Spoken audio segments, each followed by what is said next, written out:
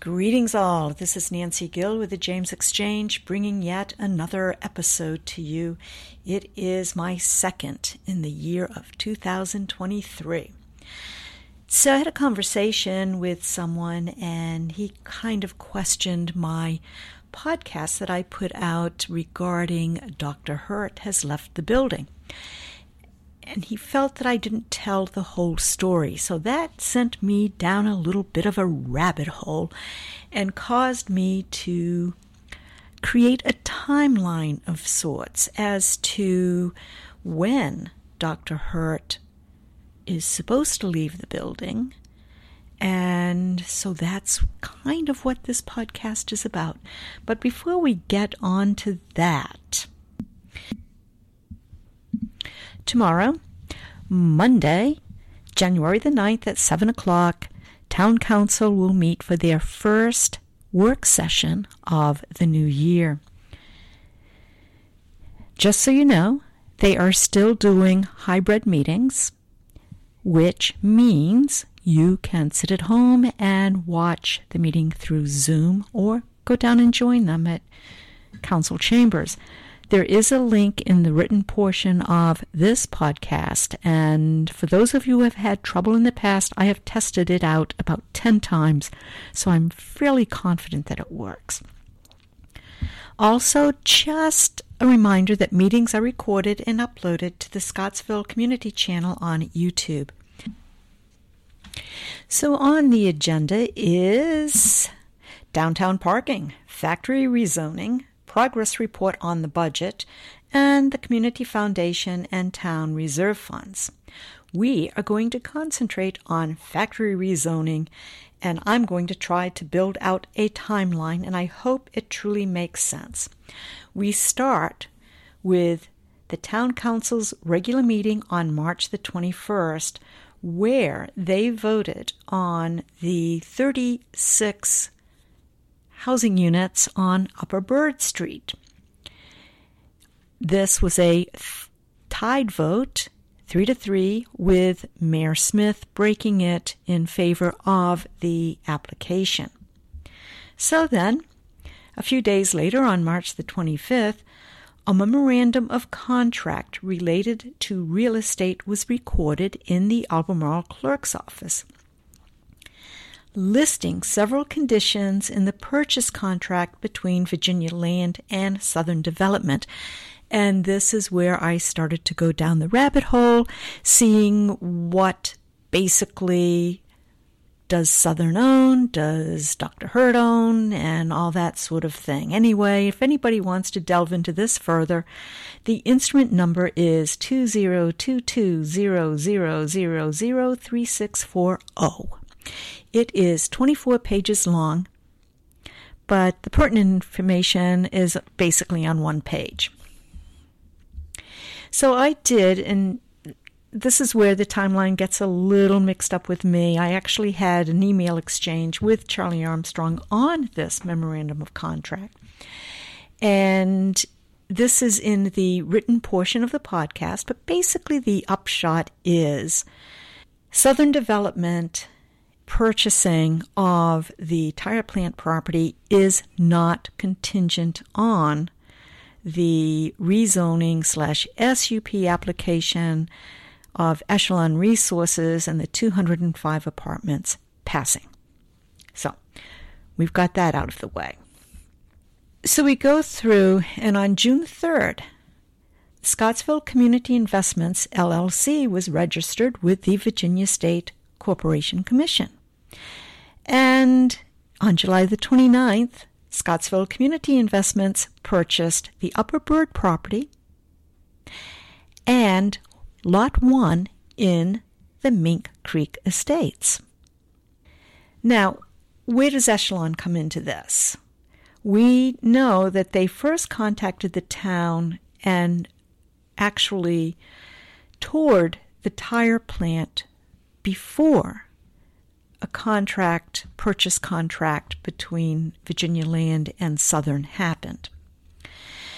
After the agreement was put in place, or the contract agreement was put in place, they sat down with Southern And then on August the 20th, Echelon Resources, acting as the agent, submitted the zoning request /SUP for 800 Bird Street, which is the tire plant. The owner of record on the application is Lower Bird Street, LLC, because, as I have mentioned previously, the property has not yet been purchased. On November the 7th, the Scottsville Planning Commission, on a vote of 3-1, recommended the rezoning /SUP application to Town Council with the following voluntary proffers. The applicant will contribute $200,000 to the town to be used for construction of a sidewalk along Bird Street and or to expand the town's future trail network. Now, keep in mind, $200,000 is not much to build a sidewalk. It is actually to go toward the 20% portion that the town will have to come up with to help with the cost of $1 million plus sidewalk construction. Moving on, the applicant will provide at least 3 electric vehicle charging stations. The applicant will provide covered bicycle parking with at least 20 electrical outlets for charging bicycles. The applicant proffers to maintain for at least 10 years that at least 20% of the apartment units shall have a monthly affordable rent to households earning 60% of the area median income published by HUD for the Charlottesville MSA. I will have more on this in a later podcast. Now, there was a lot of discussion on the commercial part of the tire plant, which is in the small area plan. And the commission was pretty adamant about this. And so with a waiver, it's a parking waiver, Echelon Resources reserved 5,000 square feet for commercial use.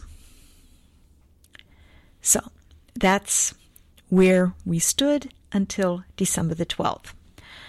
And on this day, the council had called for a special meeting to be held specifically for the public hearing on this rezoning /SUP application.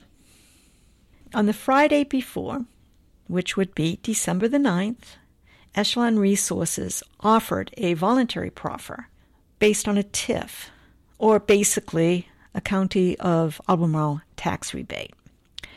There is a whole application process that goes with this and would not even be started until after the property was rezoned via this application.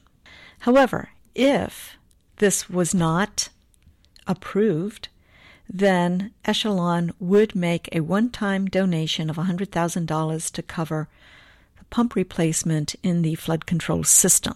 There will be more on this later as well. However, due to legal implications of this particular voluntary proffer, the public hearing was postponed until January the 16th, 2023. Now, unfortunately, the town office did not communicate this change via social media, on the website, calling town councilors that the public hearing would not be held on December the 12th, and this caused a lot of confusion. So, instead of a public hearing, the meeting became a chance for the public to speak. And actually, there's a lot of good information that came out of this, and also some clarity on a couple of issues. So first, it's water. And I know people are so tired of hearing about the water. But yes, there is plenty of water for increased residential dwellings. But when there is a fire, there's a problem. And Tim Carr of the Scottsville Volunteer Fire Department brought this message to light when he stated that the current availability of water in the tanks will last an hour and a half of firefighting. The upshot of this is representatives from the fire department, town staff, Echelon Resources, and the Albemarle Service Authority met to discuss the issue. There will be a report again at the January 9th meeting with the Service Authority. The other issue that came up was whether or not the town could financially sustain the increased population the apartment project could bring to Scottsville. Kevin Quick researched several of Echelon Resources projects in other localities and found that they all had a local real estate tax in addition to the county's. The question for town council to grapple with is how to pay the bills as increased services are required, whether the Echelon Resources rezoning/SUP application passes or not. And then, speaking of services, it came up about police coverage. Now, this question was raised, and the suggestion was to get an impact study from the Albemarle Police Department. Well, Police Chief Jenkins retired from Albemarle County's police department, and he was quite high up in the pecking order of the organization. And so he had already completed an impact study on what would be needed for Scottsville. And this, too, will be discussed tomorrow evening. But again, the upshot of this is if you double the population of Scottsville, does it then follow that you double the need of services, particularly police, fire and rescue, public safety? And I will add right here that the two most important things for town council is financial feasibility and public safety. Hands down, two most important things that they are responsible for. Then, of course, the idea of floating bonds was mentioned, and Scottsville does not have a mechanism in place such as an economic development authority, which could provide a loan to a developer or business entity. Also, Scottsville simply does not have the financial basis to even consider this. It was also mentioned that South Boston, another area that Echelon had done work, had floated a $5.6 million bond for a project there. Now, the information given was based on a 2017 newspaper article, and according to Tom Rabb, the South Boston town manager, Echelon Resources actually paid the loan or the bond off in the fall of 2020. So if anybody has any questions about that, give Mr. Rabb a call. Where is town council on all of this? Well, again, they have a work session Monday, January the 9th, starting at 7 o'clock in council chambers on the second floor of Victory Hall. And again, this will be the first time they have sat as a group to discuss the application before them. And as I said before about that voluntary proffer that came in on December the 9th, there's an update to that, and that will be discussed as well. I'm going to close out now and just say that I'll have more on this application and basically the community sessions Echelon Resources held in December.